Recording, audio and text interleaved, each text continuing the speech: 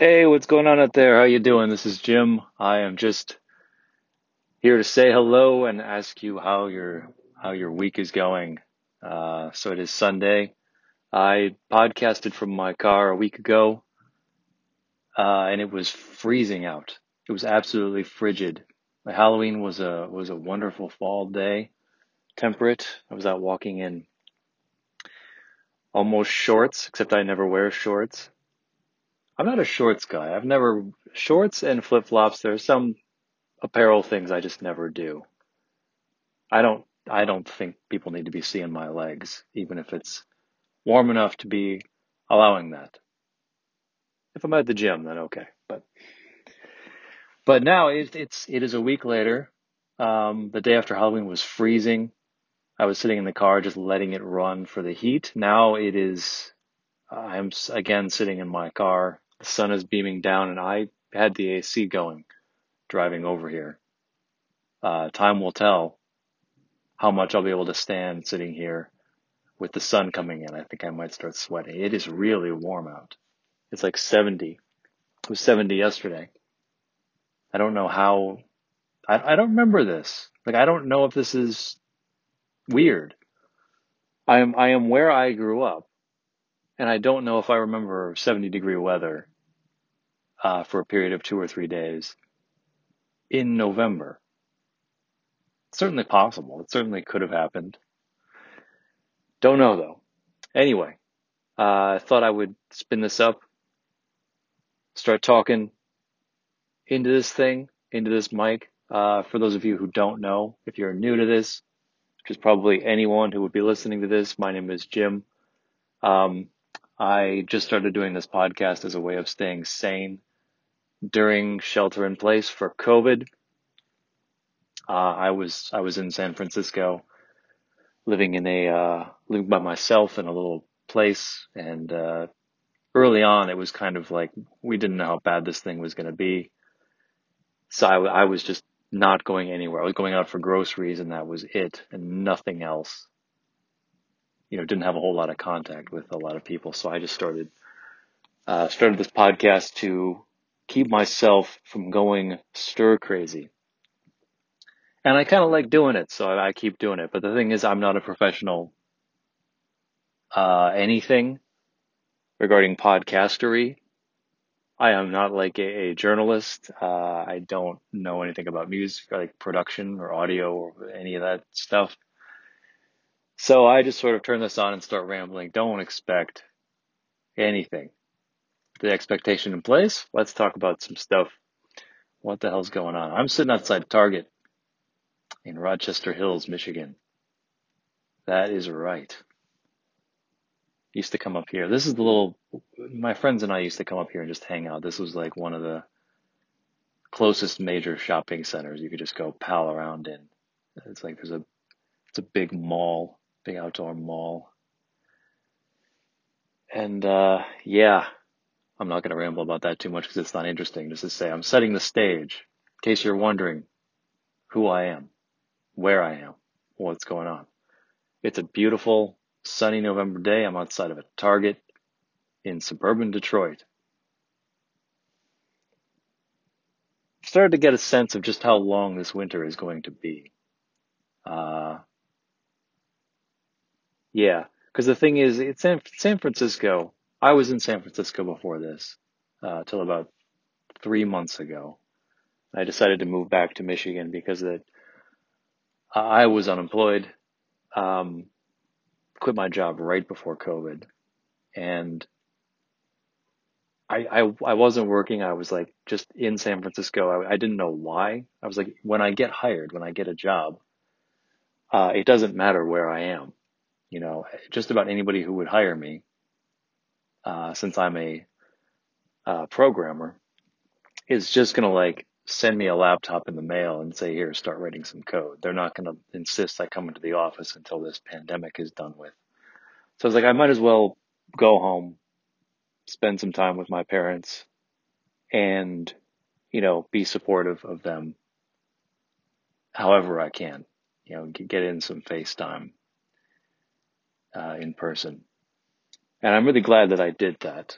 Uh, But at 3 months in, I'm starting to feel like, okay, they live in a little condo community that is for, I think that the term is active adult living. It's basically one step before you get to nursing home. It's like a transition from a normal house. Like you're just in a community where I think you have to be 65 or over to live there. And so that's basically where I'm at. I'm in this house with my parents. Uh, and it's just a neighborhood that's set back, kind of in the woods, with a bunch of AARP card carrying, you know, people. They're nice people. They're swell people, but I'm starting to like feel in my soul, in my body, just how unnatural it is being there. I find myself, this is why I'm out at Target right now, sitting outside. I'm just like looking at people. I'm like, I'm not even being shy about staring at them. Like it's not like I'm checking people out, like girls. I'm just looking at anyone.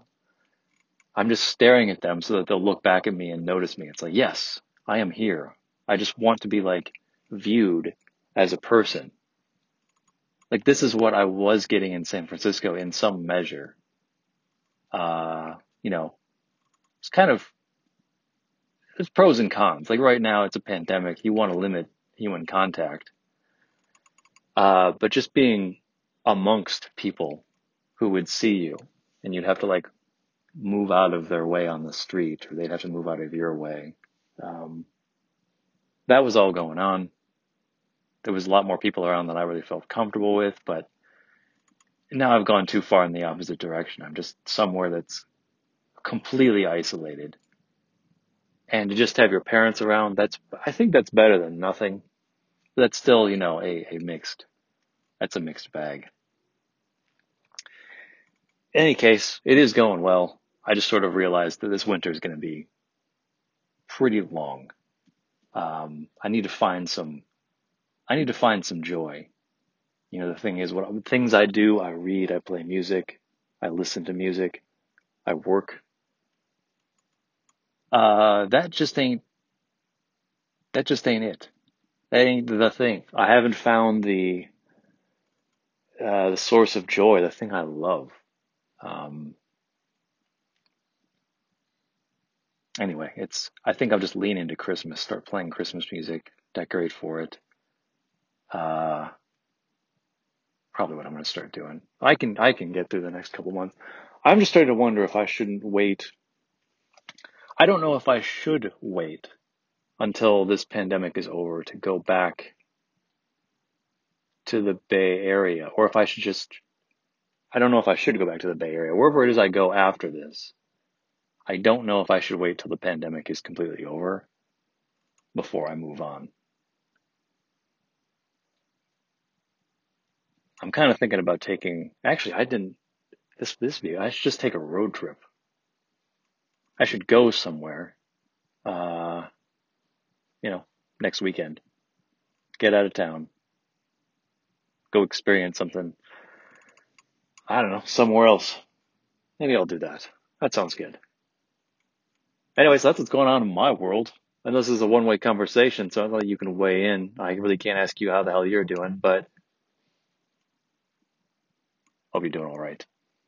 I guess we could talk about the election as of yesterday, Saturday the 7th, which is day 5 of this kind of slow motion roll towards to the result. We all just sort of watching in suspense. Uh,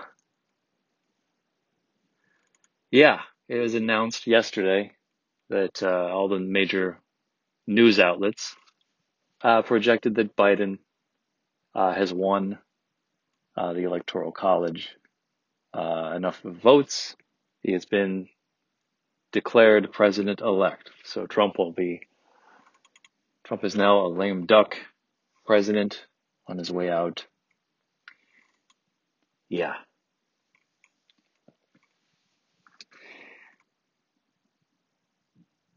That's what's going on. I gotta say, I'm fairly relieved by that.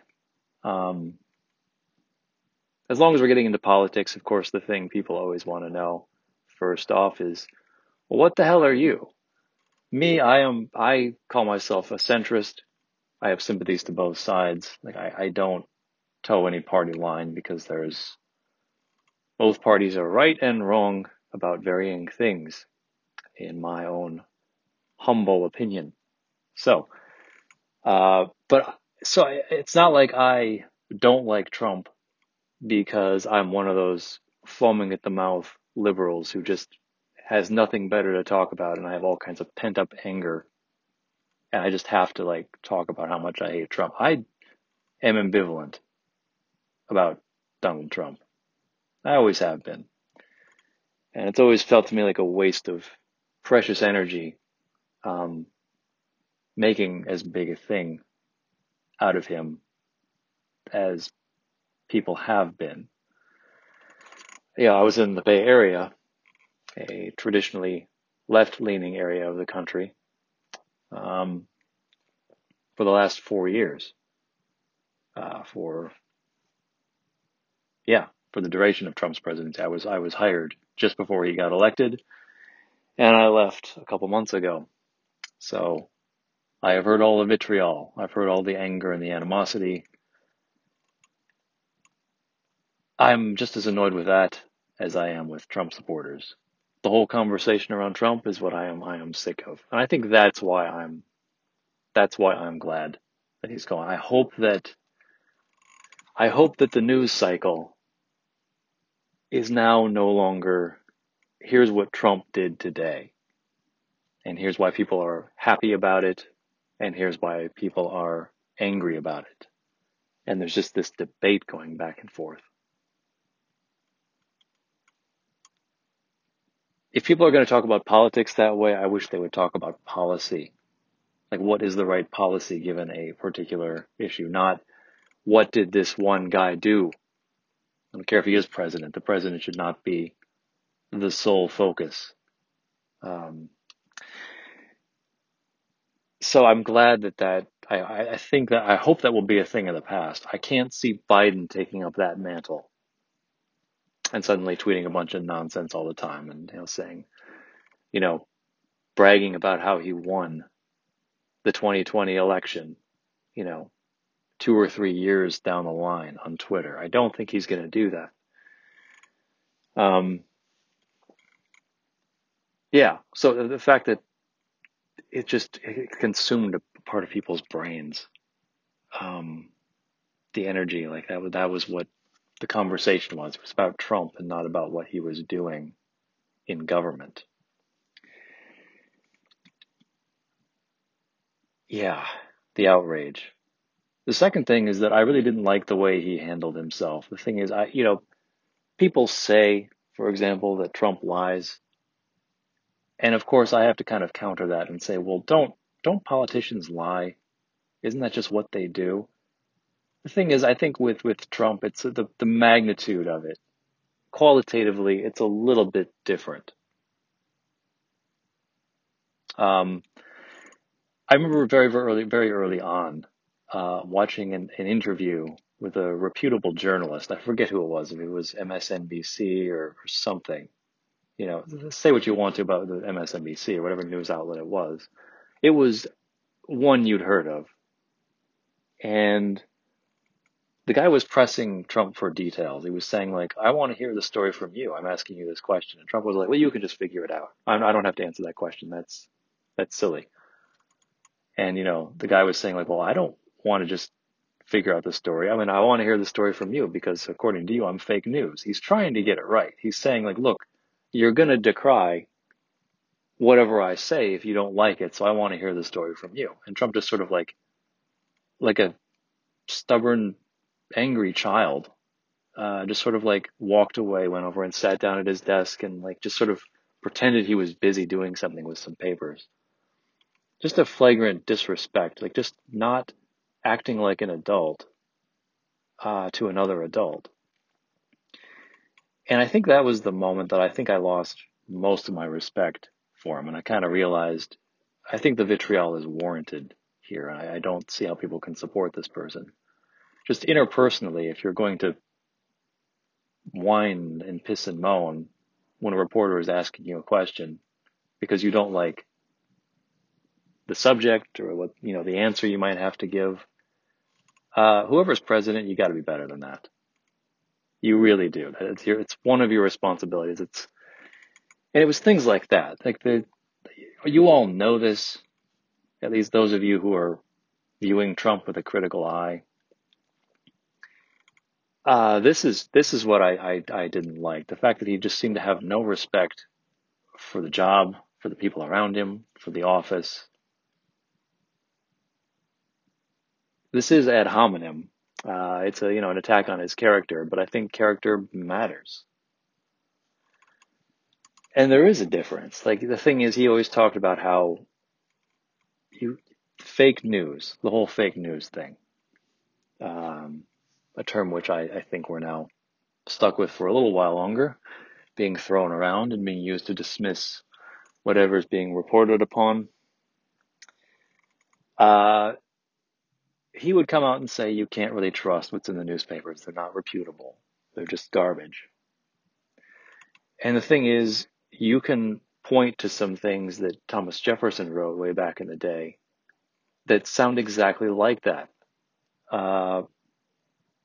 He wrote these things in private correspondences to people. He would say, you can't really trust anything that you read in a newspaper. As soon as anything ends up in that polluted vehicle, it just cannot be trusted anymore. He wrote things like this. You can look this up. So does that mean that you can compare Donald Trump and Thomas Jefferson? I would say no. There's a very, very big difference between Thomas Jefferson writing his opinions in a private correspondence and in the broader context of being critical of the media in private correspondence, making the point that the media cannot be trusted. It's a terrible medium. It's inherently going to be faulty and flawed and shouldn't trust what's in there. But he would go on to say it's a necessary part of democracy. It's part of what the system needs in order to work. Saying that in a private letter is one thing. Now, Trump would come out and say that publicly in front of everyone. And he did it as a way of undermining faith in the whole democratic process. He wasn't saying, yeah, it's all fake news, but the news is important. We have to respect that they're expressing some opinion and so on and so forth. He was using it to try and undermine faith in democracy, not to say, well, it's just a necessary evil for democracy to function. So things like this is the reason I'm more or less glad he's gone. Do I think Biden is perfect? No, I don't. But I'm really glad that we get to focus our energy not on what Trump is doing and more on where the country is headed, and we can more or less have more trust in the person who's now at the helm. Shouldn't be blind trust, but I would say he's going to do a hell of a lot better job than Trump was. So I hope it holds. I know that there's going to be a major, major battle going on now. And, okay. The thing is, I'm way at the back of the parking lot. There is nobody anywhere near me, but there's some people that just parked in a car right next to me, like a space over, and they're now just kind of hanging out outside their car. This is distracting. Anyway, think about it. Like, this is so strange. Like, I know I'm going to put this out for people to listen to it. People are going to hear this, like, if they want to. Anybody who can click play if they happen to come across this thing. That doesn't bother me. It doesn't bother me that this will be made public. The thing is, in the moment, like when I'm like actually recording this thing, when I'm actually saying this or that, I need privacy. Like it was always so distracting to me when I was in my place in San Francisco. I could hear people in the hallway, and my neighbors couldn't hear me. The walls were actually padded very, very well, but the front door and the hallway out there, uh, you could walk down the hall and you would hear everything going on in people's living rooms. You know, the doors had no insulative capacity in terms of what was the noise inside. So I'd hear people walking outside, and I'd be like, they can hear me. And it would always throw me off. I don't know why. Again, this is meant for public consumption, but for some reason, in the moment, if I think somebody is listening to me, it's distracting. I don't know why. I don't know why the hell that should bother me. In any case, I've kind of thought about what is going to happen now. Getting back to the election, and I mean, people are talking about, uh, it's now a matter of we're going to have to evict him. I think somebody's going to have to like grab Trump's shirt collar and the back seat of his pants and haul, toss him out of the White House like he's getting 86th from a bar. I don't know if that's going to happen or not. I don't care to speculate. He'll end up leaving, provided his victory holds, provided like none of the legal things he's doing in court alter the outcome at all. Um, yeah, I don't really know what is going to happen. Uh, what I do think is that I think most people who support him now, and this was a squeaker of an election. That's why we didn't know for 5 days. It was crazy just how close this whole thing was. Um, so there's a lot of people out there who I think are right now probably pretty riled up about the fact that their guy lost, which is understandable. Um, I can appreciate that, but I actually think that give it I don't know how long, maybe 6 months from now, that would be next. The inauguration happens, Trump is gone, Biden's in. There'll be some, I don't know, be a big fuss made about it for a little while, but I think ultimately it dies down. The people that are supporting Trump right now, I think they're very flavor of the moment, most of them. They're just sort of like, it's like, why did people vote for Biden? I don't know how many people actually voted for Biden versus people voting against Trump. And I think it's the same thing, on the right. It's like, were people voting for Trump, or were they voting against Biden? And were they voting against the values that they perceive Biden to be, to stand for? I think it was that. So as soon as Trump really isn't the spokesperson or a public representative for those values, as soon as he's like ex-president and just some guy, uh, I think people are going to fall away from supporting him. They're just going to move on to, who's the next person that's going to stand for us. The people will move on.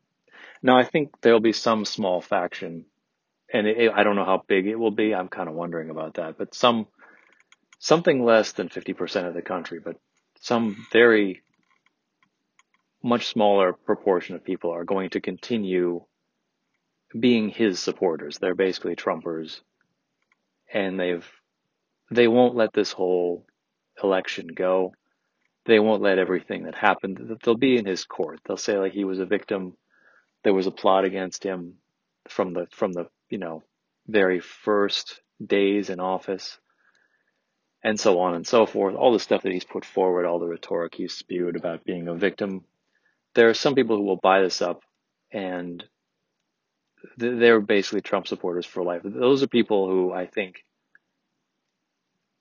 that's what it's going to be. Trump is maybe going to write a book. Maybe he'll just start going on tours and talking about these things. He'll end up being one of those fringe guys who just has an audience that he talks to. Um, Something like the Reverend Jerry Falwell, or um, he'll have like his little church, his little congregation of people that come and flock to see him. He'll use his celebrity as much as he can, and I think it will get him something, like basically Trumpers are going to be what, maybe like 9/11 conspiracy theorists, they're like when you're at a party with a bunch of people and you're kind of like going around meeting people and you don't know everyone, and you talk to somebody and they're like, eventually when they feel that the person has gotten you comfortable with them, they'll immediately veer into, oh, well, the thing about Donald Trump, like people always push the conversation to where they want to go when it's something like a conspiracy theory. As soon as they find somebody at a party who's willing to listen to them, they're like, okay, I'm going to talk about this to whoever I can get to listen to me. People who are into conspiracy theories, they always have enough self-awareness to know that I can't get away with talking about this all the time with everyone. They're tactful about when they bring it up. They're careful. They try and be balanced about it. It's going to be like that. That is the Trump fan base is basically going to be that. They're going to be dispersed throughout the country. You're going to run into them and be like, oh, what Jesus, one of these people, just slowly back away. You know, I think that's what happens. I think it's going to be a pretty pitiful legacy, and I don't think he's done much that's going to outlive. He's done almost nothing that's going to outlive his presidency, and I think he's done very little. I'd say I'd wager he's done nothing that will outlive his life. As soon as he's passed on, I mean, who's gonna remember him fondly? Some people will, but I think a lot of those people again are flavor of the moment, and they'll move on to whatever the next thing is when it comes up. So I think that's it. That was as soon as it became clear to me that I really wasn't a fan of Donald Trump, the president. Didn't really like most of what he was doing. Uh, that was my that was kind of what I came to hope. I was like, I kind of hope after one term he's out, and I hope there's somebody better who takes his place. And I just hope that his legacy is just one of failed malice, you know. And that seems like now where we're at. We're in the denouement. He's on his way out. And I gotta say again, I'm relieved. It's not because I am completely taken with everything that Biden stands for. I had a friend who made this point. I think there's something to it that really there's more to who is president than just the president himself. The thing is, in the era of Trump, it was very easy to forget that. It was because he made everything about himself, and everybody was happy to, whether they loved him or hated him, was happy to play into that whole idea. But there's more to the president, to the presidential election than simply who the individual that happens to be president is. I mean, you can be cynical. Um, I remember in college I had these bouts of cynicism where you kind of say like, well, it doesn't matter who's president because the people that are running the country are like entrenched interests politically, economically, and so on. And the whole whoever's president is just a puppet for those unchanging, interests. And so basically it doesn't matter who the president is. I think that's a little too cynical. And then you could believe that, whoever is president, whatever party line they're affiliated with, they're always going to do whatever makes sense for that party. I think a little bit more cynicism is called for than that. It's somewhere in the middle. There's people who are Democratic presidents will tend to do Democratic things. Um, and, Republican presidents will tend to do Republican things. They definitely sway one way or the other. What they do will be different. There are different flavors to different individuals. And so this is again what I was saying before. I understand that were people voting for Trump? I'm sure some people were. I think most people who went out and cast their votes for Trump in this election were probably voting against Biden, and not only just against Biden, but against what they see him standing for. And there's some of that stuff that's problematic, you know, which I don't particularly feel like going into. But all this to say, I'm really glad that, I don't know, I hope the way political discourse goes on in this country will change. I hope it'll, I hope people will end up having a little less fire in their belly about this, about all of this, and just chill out. And I don't know. I don't understand like the anger about politics. I don't get the anger. I talked about this last time. I don't understand. I don't understand the anger about everything. I don't. It just doesn't make sense to me. It's not worth it. And besides, this is none of this is a matter of life or death. There are some very important things that happen as a result of politics. That is very, very true. And we should care about a lot of those things. But there's a difference between caring passionately and losing your shit when you encounter somebody who doesn't agree with, you know, with you on your own particular hot button issue. That I don't understand. In any case, I have to say I don't actually know what the other side was thinking in this particular election. I'll explain what I mean by that. I understand the people who didn't like Donald Trump. I explained exactly why I don't like him. Not because it's fashionable not to hate him, uh, not because I thought he was an evil person. I didn't think he was a fascist or anything. I think he was just an ineffective um, conservative president. And I don't think he had a whole lot of respect for the office and for the people around him and for the country, for the institutions. That's why I didn't like him. He just seemed to have no respect for the whole process, for the whole thing, for the whole office. And I've heard people say that. I've heard people talk about that sort of thing. I understand that because it's my position. You know, the kind of thing that Trump represents, not really doesn't really resonate with my core values. But people who are against who were against Biden, like if you're voting against Biden because you don't like what he stands for, I don't actually know what that constituency like of people what backs their arguments. I know that they think that. I know that I have some misgivings about some stuff that Biden represents. But I don't actually know. It's not like I've ever tapped into that. Um, like a sort of moderate conservative point of view that just says like, well, we prefer Trump because, and we don't like Biden and what he stands for because. Just a really succinct summary, like I just gave about why I don't like Trump. I don't know. I was never able to come across that viewpoint in any circle. What I heard a lot of listening to conservative like talk shows or talking heads was that people on the left were nuts and had some like extreme views. They're looking for you know to shut up people who are not woke enough. Like I've heard all of this. Um, the thing is, I don't understand how that's not Biden himself. Like you vote for Biden. Biden's going to take office next January in a couple of months.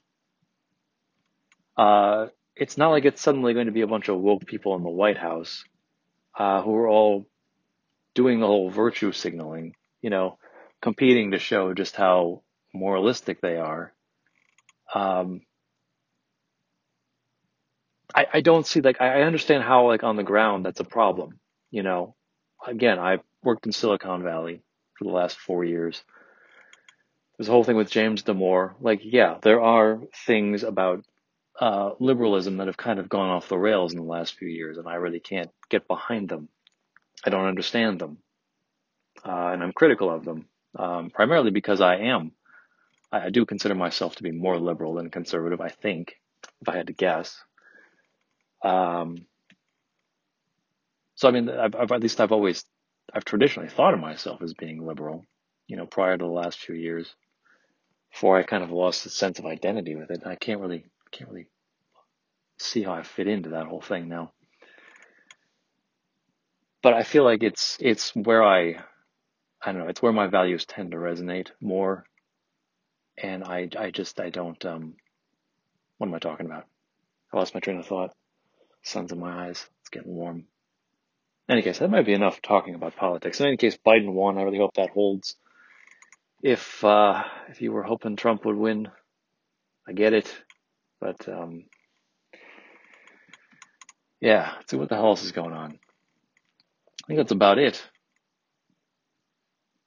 Seriously, now that I'm here thinking about it, I'm trying to just remember. Like, the world is so different. I'm sitting outside Target and people are like coming out. They're giving each other a wide berth. They all have masks on. The world is like different now.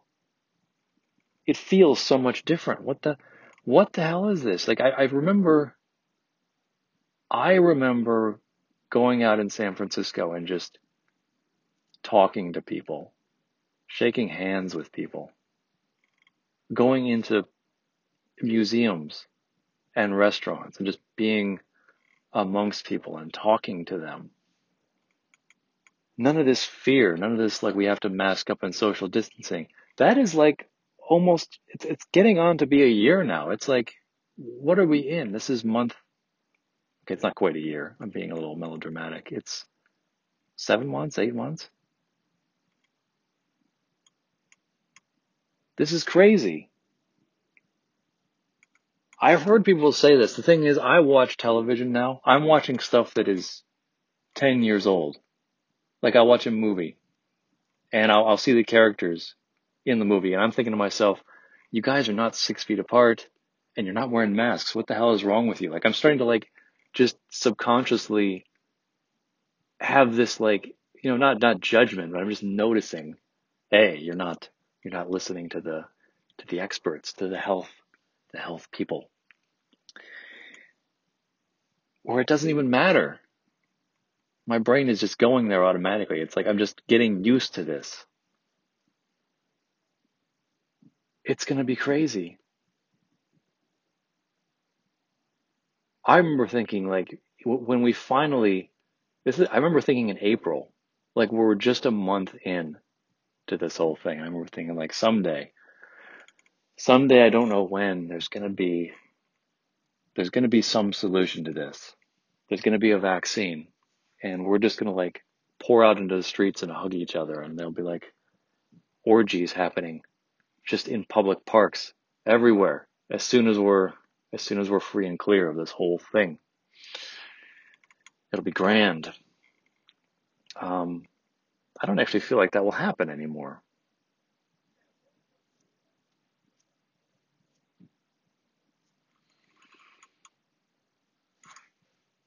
All right. It seems that there's more stuff going on outside. Like another car pulled up next to the car that was here before, and now there's more going on. What the hell is this? Can't a guy just sit at the back of a parking lot in the middle of a shopping mall and not have people park next to him, start doing whatever they're doing? I think they're smoking pot. Ugh. That's legal here now. Um, oh God. All right. Yeah, that's actually legal here now. Um, I wouldn't have imagined Michigan doing that. I heard Arizona is actually on the cusp of legalizing marijuana. At least if whatever county Phoenix was in, I heard they're pushing for it being legal there. Now, Michigan's one thing. Michigan has some pockets of. We got the Michigan militia. We all seen Bowling for Columbine. There are definitely pockets of. There are pockets of red state all throughout. Um, this this state. There are like I've definitely noticed there are Trump signs up, which is weird. Um, it's kind of like any kind of Trump support, like a bumper sticker or a sign in San Francisco. Like that's just a Yeti. It's Bigfoot. You do not see it. If you saw it, you would take a picture of it because it's like cryptozoology. Here, it's a little more evenly balanced. You see people, you know, rooting for both sides. Uh, Arizona is a whole different ball game. Arizona is definitely red state. I think didn't Arizona fall to Biden? I don't know how that happened. Honestly, there are some states that fell to Biden in this election. I'm like, how did you screw that up? Like, how did the Republicans, you know, how did they, man, they must have really fucked up bad. If that's the case. But yeah, so I haven't followed up on that, but somebody I know from Phoenix, told me that, and I was very, very surprised because that's pretty, I think outside of like the cities, I mean, well, actually, I don't know. I think even, I don't know how, I don't know. I don't know how red or blue Arizona is, or where it's red or blue. Don't know why I'm going into this. I can't. You just speculate about this. I really don't like this in conversation. Like, this is something that I think maybe predates the internet, where like people would say, gee, I wonder why is this is true? Why does this phrase mean this? Or what is the answer to this particular question? And then there would be like some conversation about like, let's speculate about why this possibly is. It's like, I'm just sitting there thinking to myself, like, all of us have computers in our pockets. We could pull one of them out and just resolve this discussion right now. We could have a discussion about much more interesting things for which there are no real answers to be found on the internet. If I'm going to spend my energy doing anything, that's what I'd rather do. I remember one time I was with my family out in Arizona, uh, and we were having such a conversation. And I just pulled out my phone and said, like, okay, I'm settling this right now. And my uncle was so incensed by this. He was like, we were talking about this. We didn't need that figured out. I was like, so you wanted to waste like another 5 or 10 minutes, like talking about this, like trying to figure out an answer that could just as easily be looked up. I don't understand the rationale of that. Talk about more interesting things. Talk about things that we can't know. You know,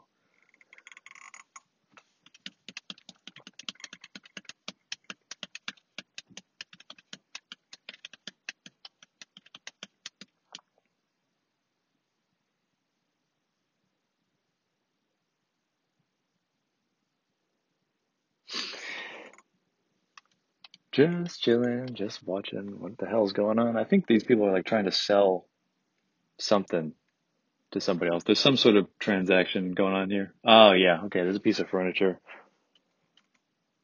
Okay, these two people don't know each other. They must have met like a Craigslist sort of thing, and they're just like, yeah, there's some sort of furniture transaction going on here. All right, this makes sense. This is what I'm caught up in the middle of. You see what I'm dealing with here, people? Uh, I was hanging out with a friend of mine. A couple of friends of mine. I went to a bonfire at a friend's place. It was just like the three of us. And towards the end of the night, and when I say end of the night, I mean it was like 4 or 5 in the morning. It was way later than I'm used to staying up. I was like dead, and I'm just like listening to.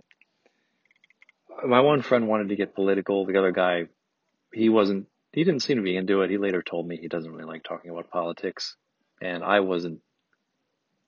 I didn't really feel really welcome into the conversation. I felt like when I was talking, it was just like I was getting in the way. Is the vibe I got from my one friend. He just wanted to, but he was talking about how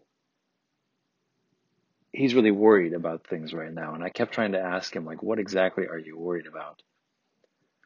I was like, are you? He mentioned he was worried about like fascism in the United States, and I was like, well, are you worried about like Are you worried about like far right fascism, like something like Hitler? Or are you worried about far left fascism, like talking like Stalin, like Soviet Russia? And he's like, well, you got to worry about both of them.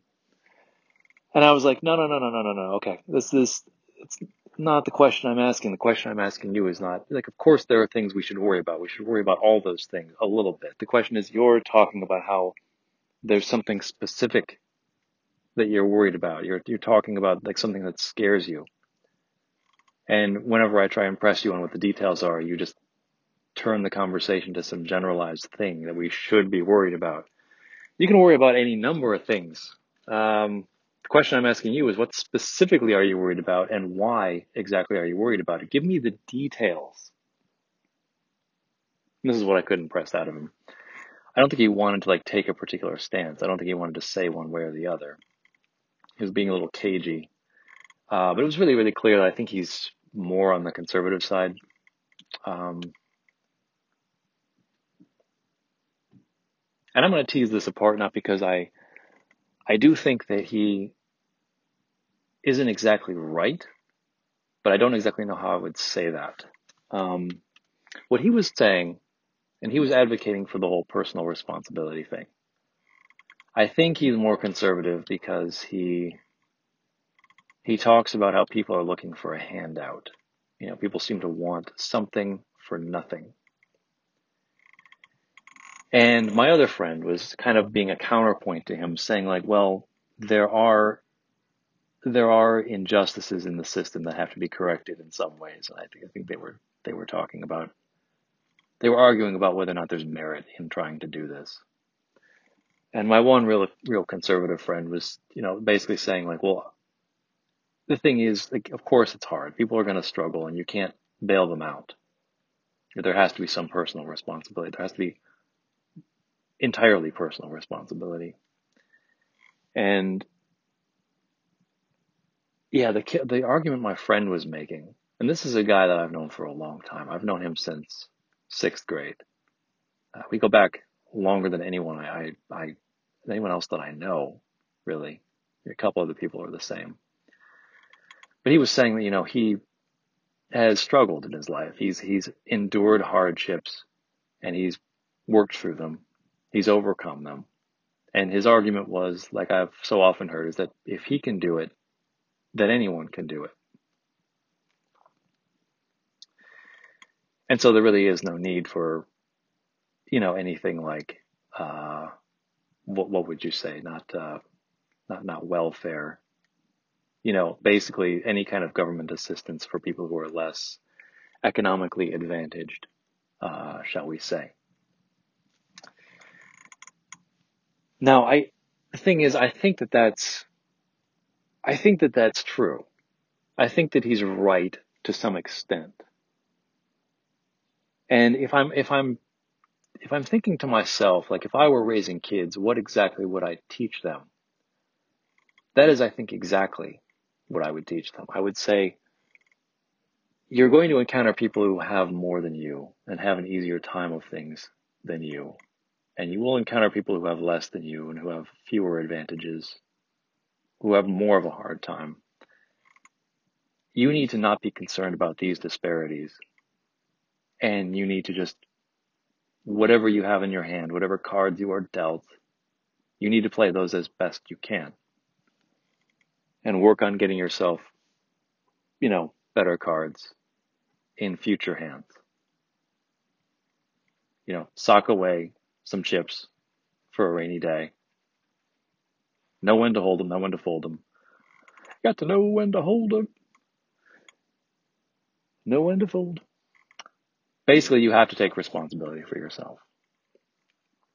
Don't piss and moan and think that, the world owes you something because you have suffered or something. That is what I would teach my kids. Those are the values I would instill in them.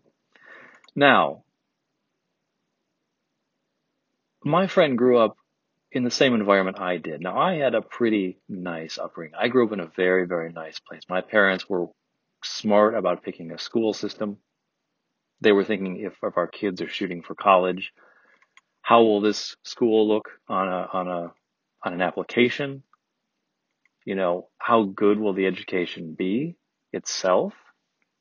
How good will the teachers be? Like my father was a high school teacher. He knew how to shop around for these sorts of things, and he did a very, very good job. Picked a very, very good neighborhood. He busted his ass making sure we could afford to live in a place that was that good. I had a lot of legs up.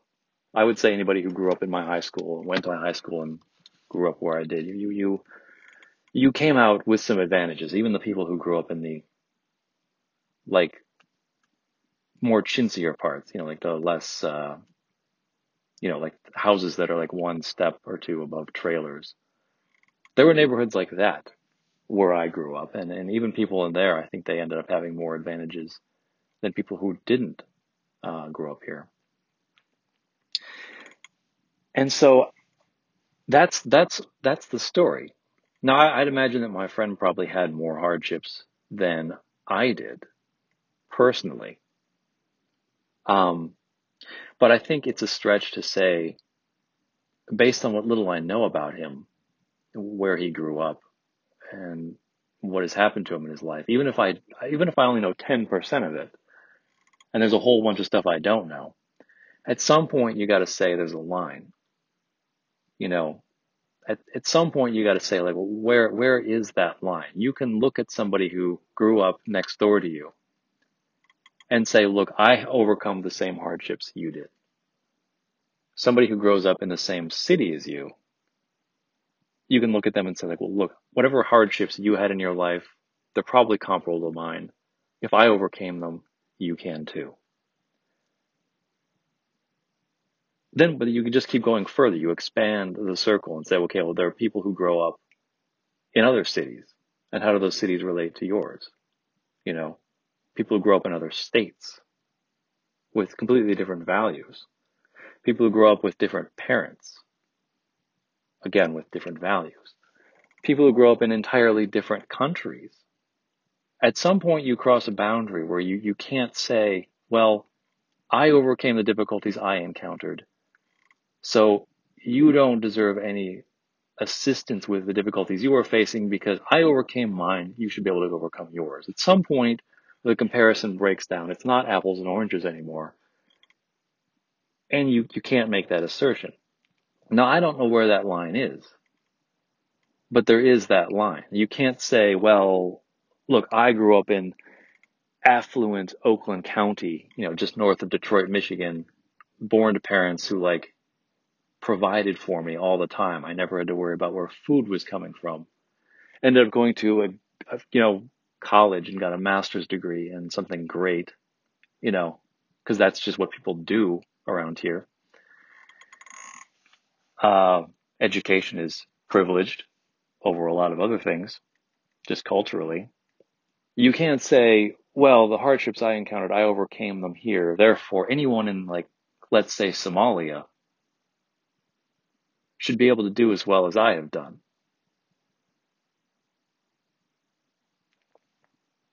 So, individual responsibility. I would say wherever you are, wherever I end up, if I end up with kids, whatever their circumstance, that is what I teach them. It doesn't matter what the circumstance is. Now, do I think that are there imbalances in society that we have some responsibility to correct? Probably. And I think it's beyond just me saying, it's meant to be a conversation we're supposed to have as a society. Like, where exactly should we allocate resources to helping, uh, you know, even the score, so to speak?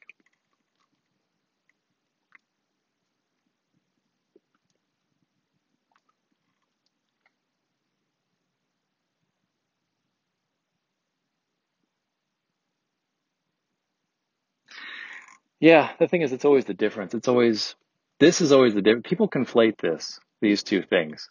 What I'm talking about here is how I would raise my kids.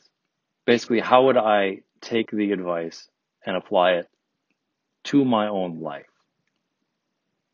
In principle, what do I do? Then there's the question of what we collectively as a society ought to do. We ought to all be doing the same thing.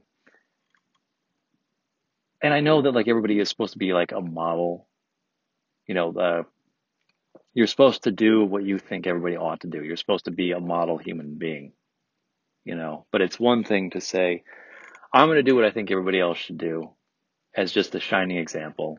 And it's another thing to say, well, because I'm doing it, I think everybody else ought to, you know, and I'm going to stand and, look upon anybody who doesn't do what I do with derision. That's the difference. You got to be worried about yourself.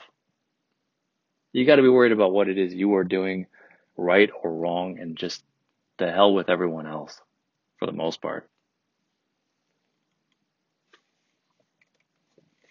God, this always gets so pseudo-intellectual. I just sit here and I just talk.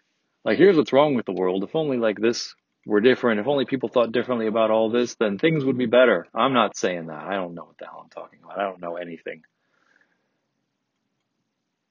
Really, I wish I sounded more curious. Like, usually when I'm talking something through, I'm kind of playing with an idea, kind of saying, well, let's talk this through.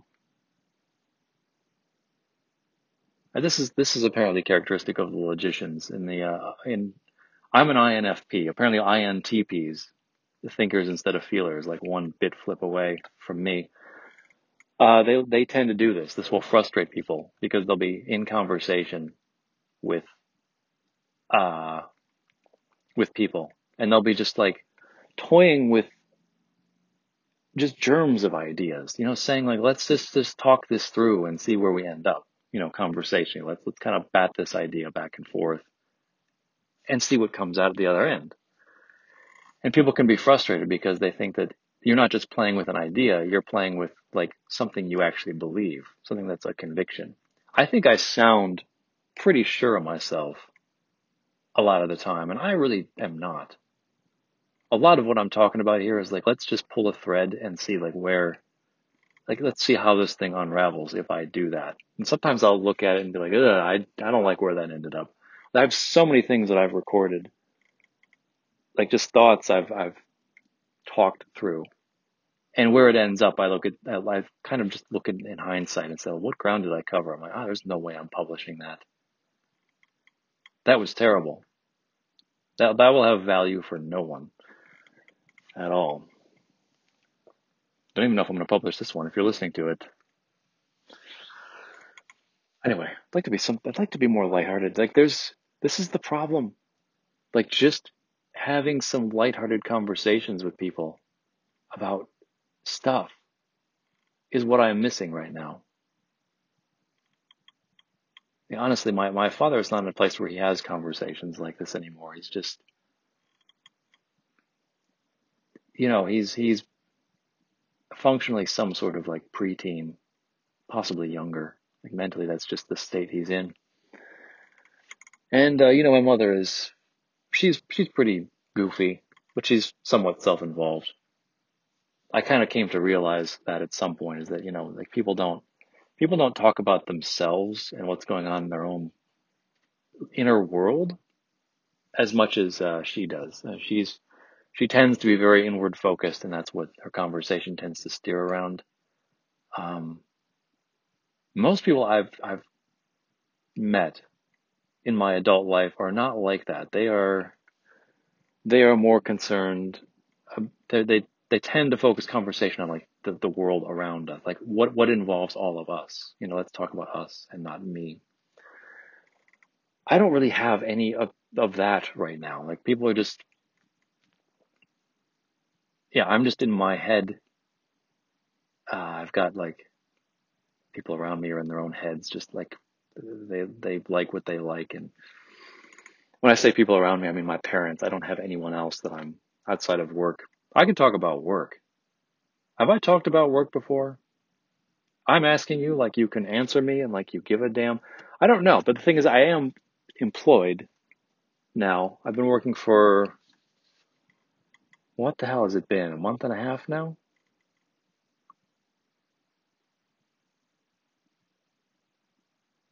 It's a good job.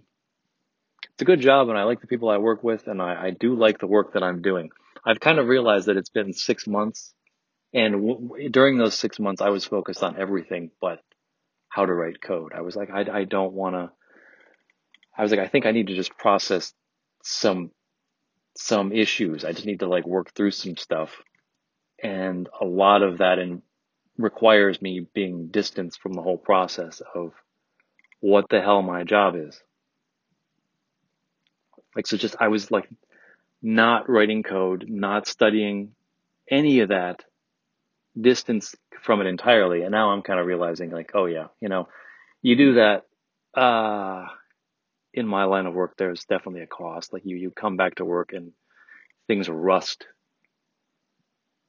and uh, I'm trying to like bring myself back up to speed so I can like be a, you know, uh, what would I say? A consistent coworker so that when I'm working with people, I'm contributing at like the same level they are and, not below that. Um, Part of it's just an adjustment. Part of it's like when you come into a new place, you kind of figure out how things are done. And once you kind of are in that groove, then a lot of the adjustments have already been made. But, you know, it's to the point now where like well, I guess it's just going fine. I'm just adjusting. I'm still new and it's going great. It does actually help my state of mind to just be actually contributing to the efforts of something, uh, going on, some work that's being done. You know, people have problems and somebody says like, hey, can you help this person out? So I have to like jump in and do something kind of off the cuff and figure out how to solve a particular problem. Um, I like being able to do that. Uh, yeah, I've missed being able to do that. It's been a long time since I felt fulfilled. Um, it's been a long time since I've done that. I mean, at least before shelter in place, and it was a long time even before that that I felt fulfilled as a person doing it. Um, yeah, so it is good to be working. It is great to be working. Uh, yeah, before I got hired, I had the impression that I'm working for another genetic testing company. Like before, I was working for a direct to consumer genetic testing company. So I was basically one of those dealies where you can go buy a kit and you spit into a tube and send it off, and then they sequence your DNA and you get some reports online. That's where I was before. Um, I'm at another company like that, except it's not direct to consumer. In this case, there's a physician that orders the tests, and the physician gets them and has to interpret them for the patient.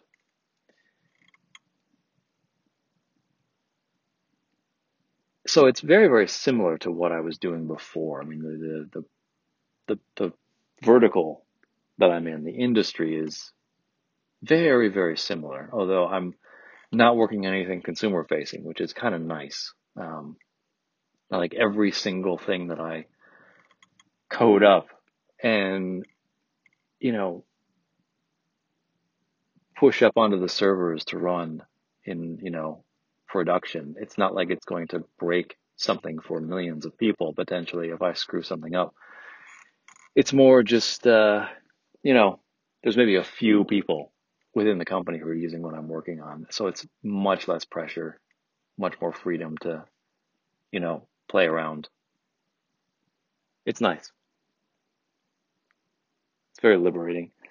And yeah, I like the people I work with. I like the company. It's absolutely wonderful. Um, yeah, that's about all I can say. I thought that would maybe lead to some more interesting insights. Like I can talk about this or that aspect of it. No, not really. Uh, yeah, God, that was podcaster bedrock right there. That's the end of that story. Ah, yeah, I gotta find some comedies. I think I need to watch more television. I'm doing a lot of reading. Uh, it is okay. It is warm, and I am dripping sweat.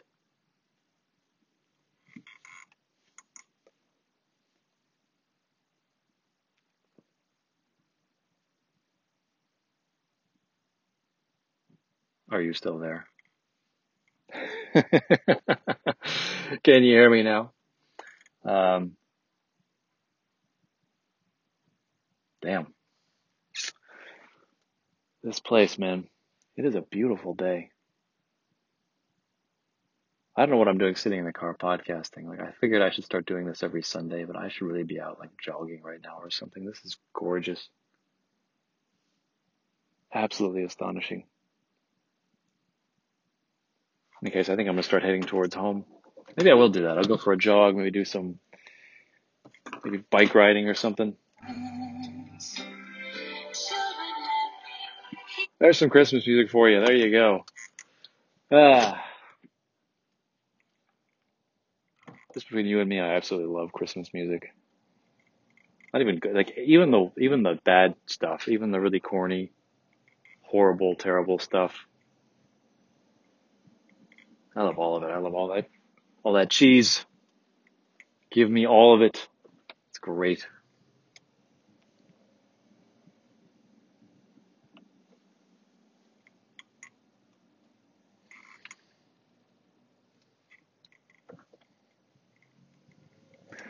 I'm trying to think about like I mentioned last time. I have a guitar, and I'm interested in playing the piano.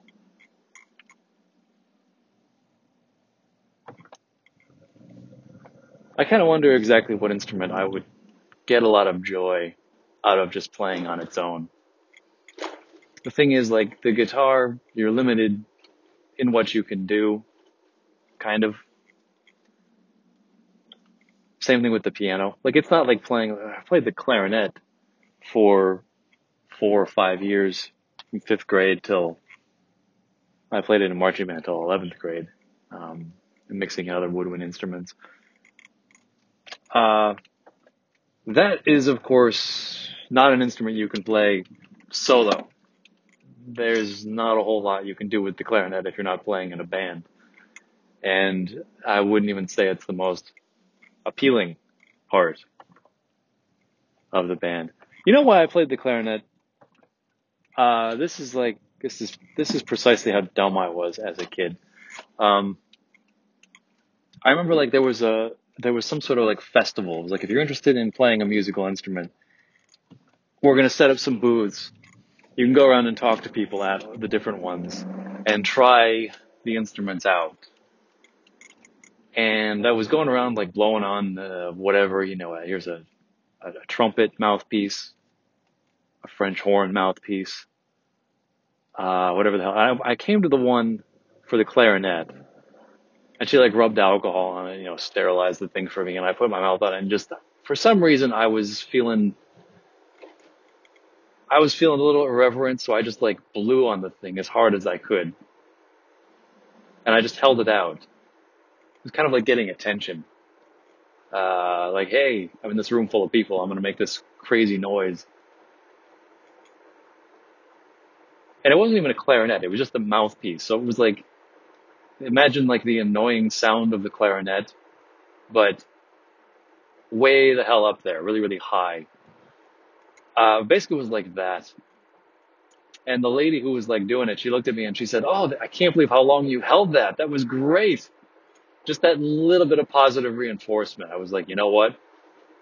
I'm gonna play the clarinet. Didn't realize until I don't know what it was. Several years later, I was like, I hate this instrument. This instrument is a pile of crap. There is nothing good about it. I will say Pink Martini makes good use of it. Hang on, little tomato. Outside of that, though, there is no reason for that instrument to exist. That's an instrument, like I was saying, that's an instrument that has to be part of an ensemble. You cannot just be like a solo clarinet player. I've seen people on the streets with their clarinet cases open, like begging for change, playing jazz clarinet or something. Usually they're playing it along with some music. It's good, it's good, but that it's just can't stand on its own. I like guitar and piano because they can stand on their own. There are some instruments like that are perfect in that way. Organ would be one. For some reason, I even think about those instruments though, and I think this would be too limiting. I don't like the idea of I'm a guitar player and that's all I can produce. I'm dependent on having a bass and drum player and another guitar player to actually flesh out the sound so that it is like a song.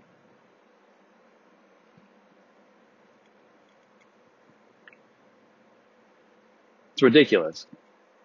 Because I know that like this is you play an instrument, this is what you do, and you have to just play with other people. But for some reason, I don't want to be. I think I want to be one of those guys that has like the one man bands, like they're blowing into one thing, and somehow the air is being, split and directed around to like several different instruments, and your feet are like playing the drums, and your hands are controlling uh, a bunch of different wherever the wind is going, like what notes are coming out. I can't even describe it. You've seen these things. They're more like they belong more to the universe of like cartoons than they do of reality. They're just silly. This is like what I think I want to be, just a one man band.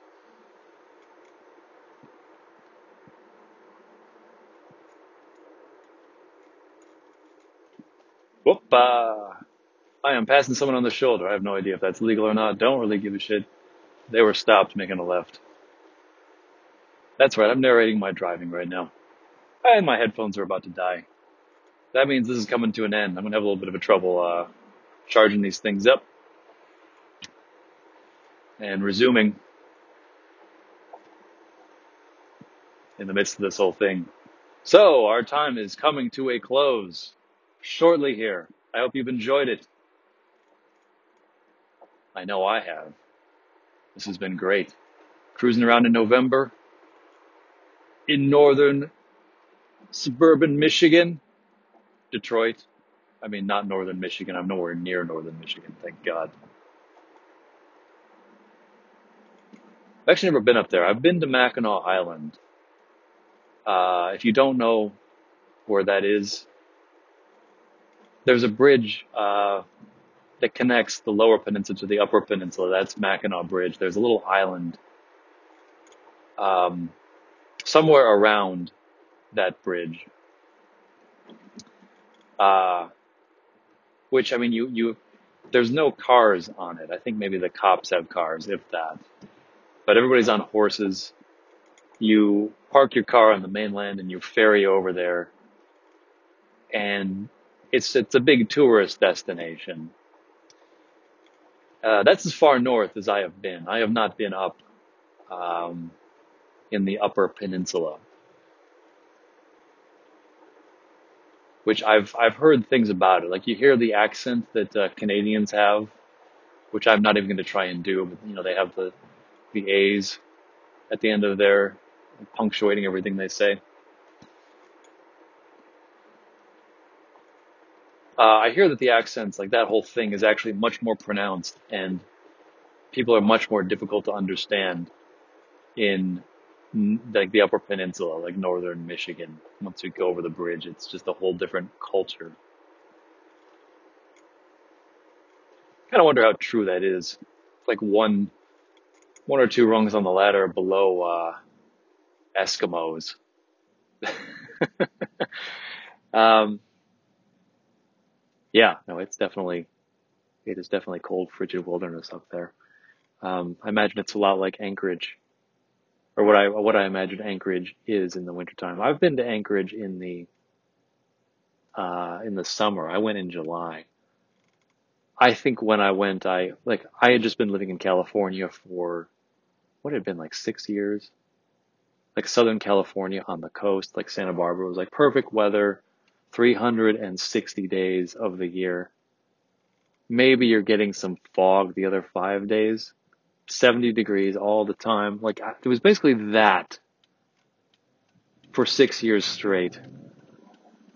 And, that summer I'd moved back to Michigan. We were going to spend like a winter back here. And then, around that time, I flew up to Anchorage for some event over a weekend. At that point, I was not ready for the winter that Anchorage would serve up. I was not acclimated for that at all. As a matter of fact, like I went for some entrepreneurial competition, like one of those build a business in a weekend sort of like dealies, a competition. And the team that I ended up on, it was kind of like you get to pick a team you want to be on the first night, and they have to want you. But the team that I ended up on was this professor at a university up there. I forget what he was a professor of, something sciencey or engineering. Really smart guy. But his idea was, so up in Alaska, they might have these down in the lower 48 too. I don't know, but there are these like rubber dealies you can pull onto your shoes that have little hooks on them on the bottoms. They basically like they're spikes that you can pull onto your shoes, and people in Anchorage drive to the grocery store, and in order to walk into the grocery store from their car, just to navigate those 200 feet or so, you got to put these damn things on your shoes. And yeah, that's how you do it. That's how you get across the parking lot without slipping and falling and breaking your neck, I guess. So the idea for the business was make some technology that can be put into the soles of shoes where there's just like this little remote you have on your keychain. You just go, and the spikes come out, and then you got traction.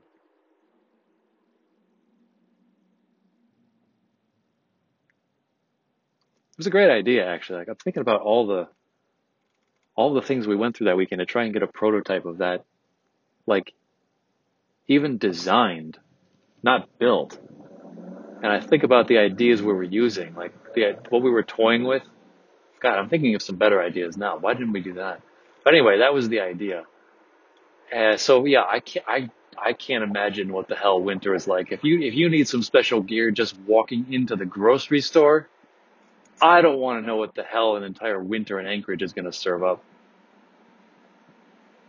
Lots of darkness too. That was the other thing. Being there in July in Anchorage, you're so close to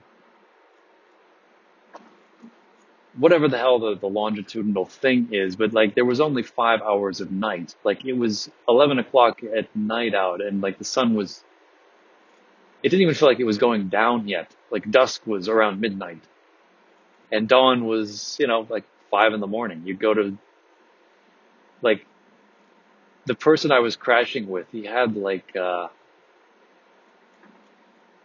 you basically have these things you put over you have to somehow simulate night. You have to figure out ways of getting the light blocked out so you can go to sleep. You have to trick yourself into believing that everything's normal.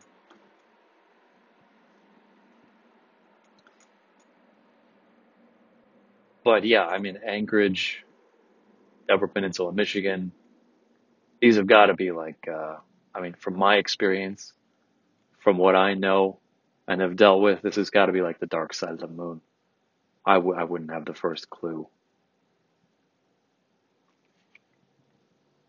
It's pretty easy going from, you know, suburban Detroit out to California like I did about 12 years ago. That was pretty simple. You can make that transition. I think going from anywhere to California is, that's not difficult.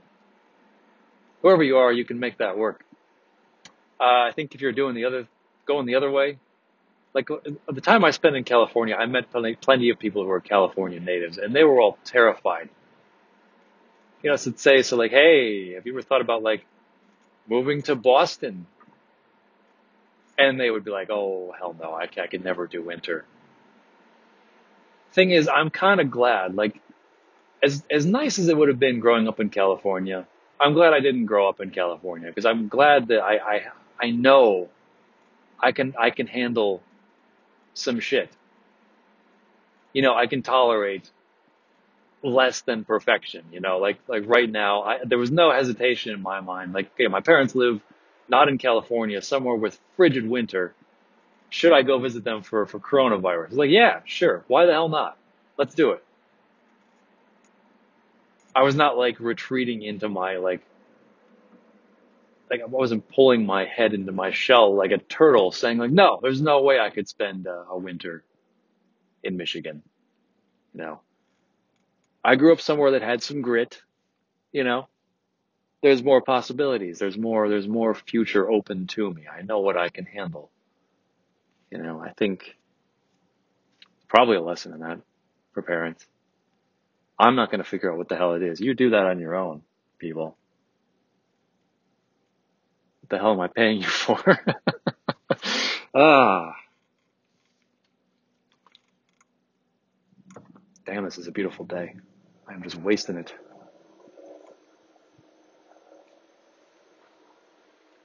Anyway, I'm pretty sure my headphones are going to die, so I'll say the thing that I always say, rapid fire at the end of every one of these goddamn podcasts and say like, hey, I know this is a trying time. I know things are fucked right now for all of us.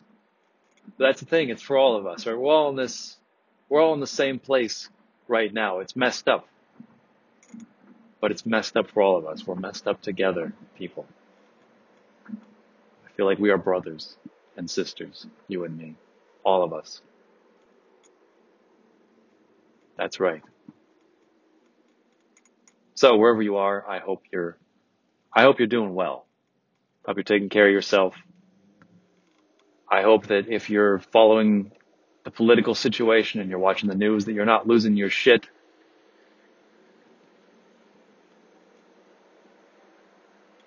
I was editing crap for a dating, one of those dating profiles, like some questions. Like you can put a question on there, then you answer it. That's a way of like describing something. And what was the one I answered? It was like if I could have any superpower, it would be ... fill in the blank. What I ended up writing down was I wish I had the power, the ability to just get anybody who's like high stressed and freaking out about nothing, about some trifling bullshit. I wish I could just get them to chill the fuck out. I said something to that effect. Peace of mind, that is, in earnest, a very wonderful thing. And it's something that I take for granted all the time. But I'm glad that I tend to be pretty chill about things and don't take things too seriously and don't take things that don't matter too seriously. I'm glad I can laugh. Glad there's some levity in my life and I can just kick back and enjoy the ride. We need more of that. Wherever you are, if you're stressing out, I hope you can find that for yourself. Go do whatever it takes to find that. Find your peace. Find your inner peace of mind and just live. Don't even live, just enjoy being alive.